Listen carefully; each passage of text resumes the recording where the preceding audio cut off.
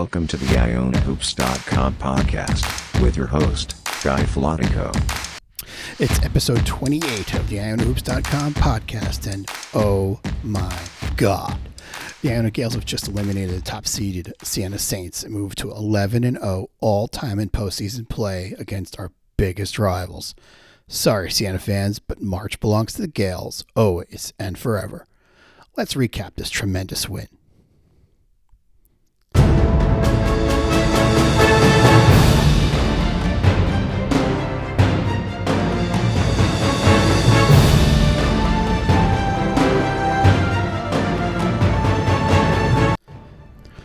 This one was a defensive war, and three quarters of the way through this one, it certainly didn't look like it was going to go Iona's way.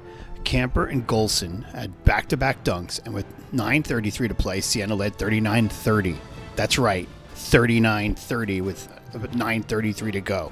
A minute later, the margin was still 9, 42-33. What proceeded to occur after that should find a spot in Iona lore as, quote-unquote, the time we knew we were truly a Pitino team.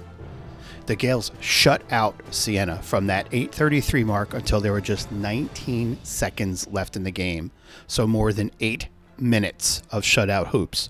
Meanwhile, Iona seniors Ross and Gist made clutch baskets and free throws, and this one was over. But not the way it had been looking, that's for sure. Tremendous defense and resolve was able to overcome just really perfect Siena defense throughout the game in this one. The Gales found a way to win in a game where they shot just 25% from the field for the game. I mean, that's insane. This was not a statistical gem for Iona in any means, but some quick numbers. Gist was 10 of 10 from the line and led all scorers with 16. Ross spent the day harassed by Siena defenders, but was able to get to 14 points and also had 7 boards. Berg Jean-Louis had some big second half shots to keep Iona in it when nobody else was, and he finished with 11 points and 5 steals. And Dylan Van Eyck contributed 6 points and 8 rebounds. Just a wild game, and one where the character of the Gales was on display, as Rick Pitino talked about in the post-game press conference. Well, as everybody knows, I've been coaching a long time, and these type games go down as one of my favorites because nothing was going well for us, and that's a tribute to Siena's defense.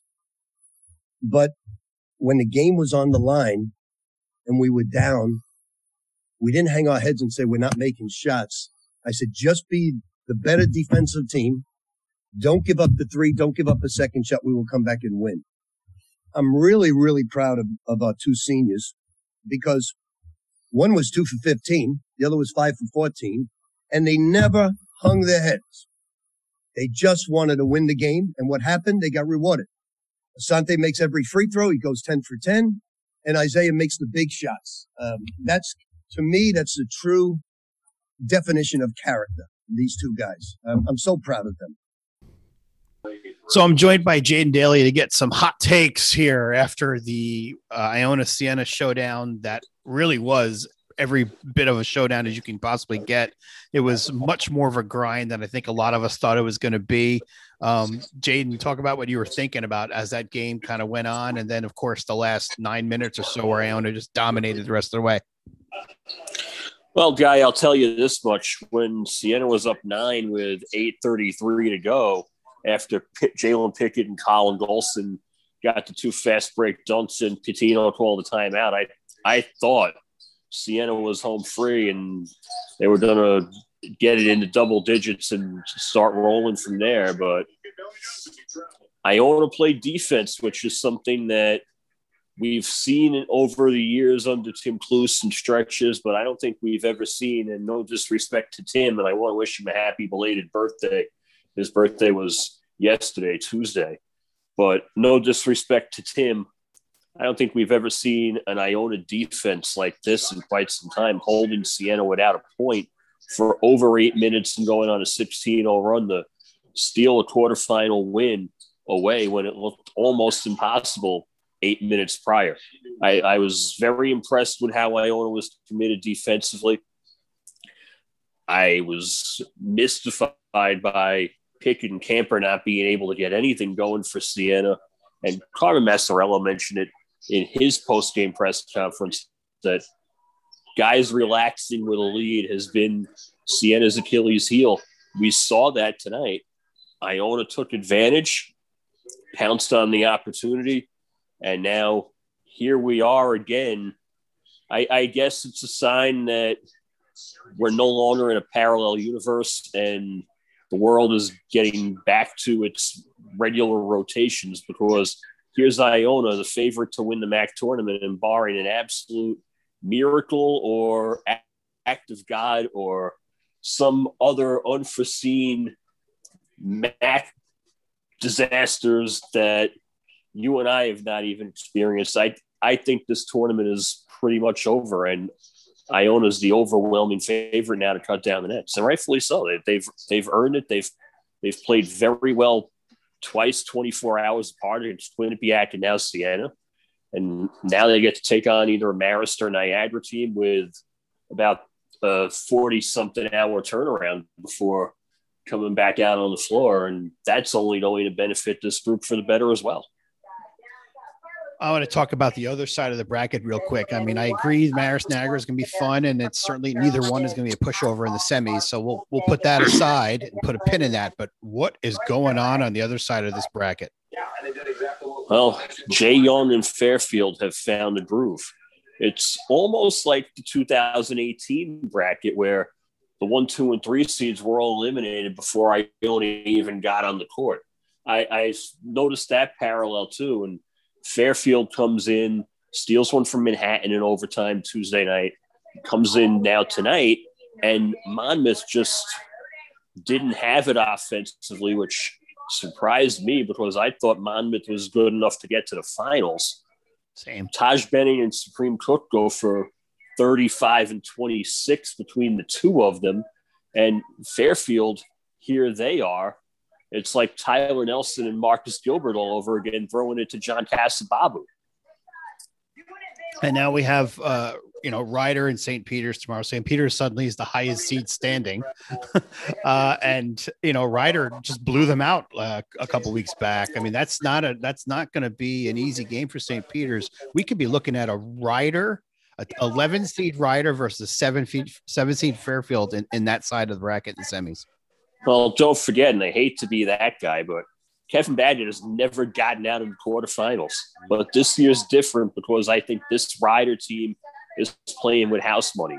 And with all the talent that he's had in the program before with Stevie Jordan, with Demencio Vaughn, and even before that with Daniel Stewart and Anthony Miles before that in the early 2010s, I don't think Ryder's had a player like Dwight Murray.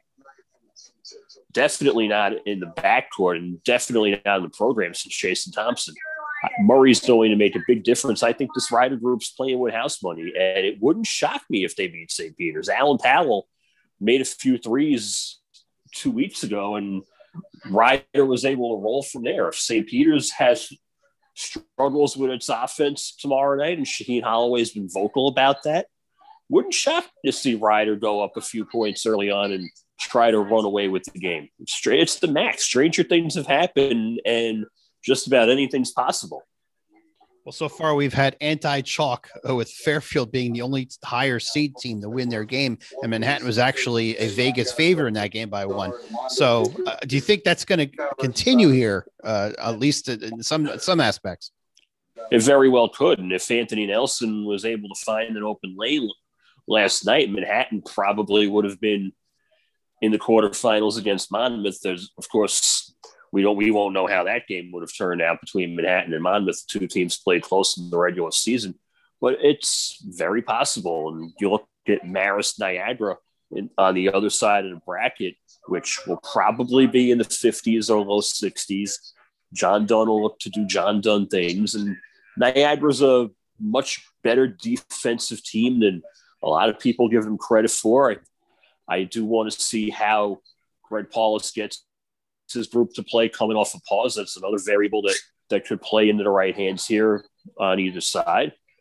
I'm very interested to see how that game turns out. The only downside to that is I'm probably going to be too busy watching Rutgers to give it my full attention.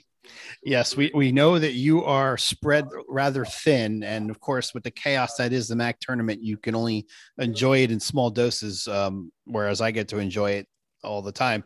So see, that's why I miss Springfield and Albany, the old format where all of this was settled the week before the high majors even got involved. I hear you. Well, hey, I appreciate you taking time. I know you're swamped, so I'm going to let you go. Thank you for helping us recap this fun Iona Siena game, and looking forward to the rest of this tournament. We'll be in touch. Not a problem, Guy. Hopefully you get more sleep than I am this week. I have a feeling I might. We'll see. Thanks a lot, man. No problem, brother. Bye. And now let's preview the MAC semifinals, which will be getting underway Friday night.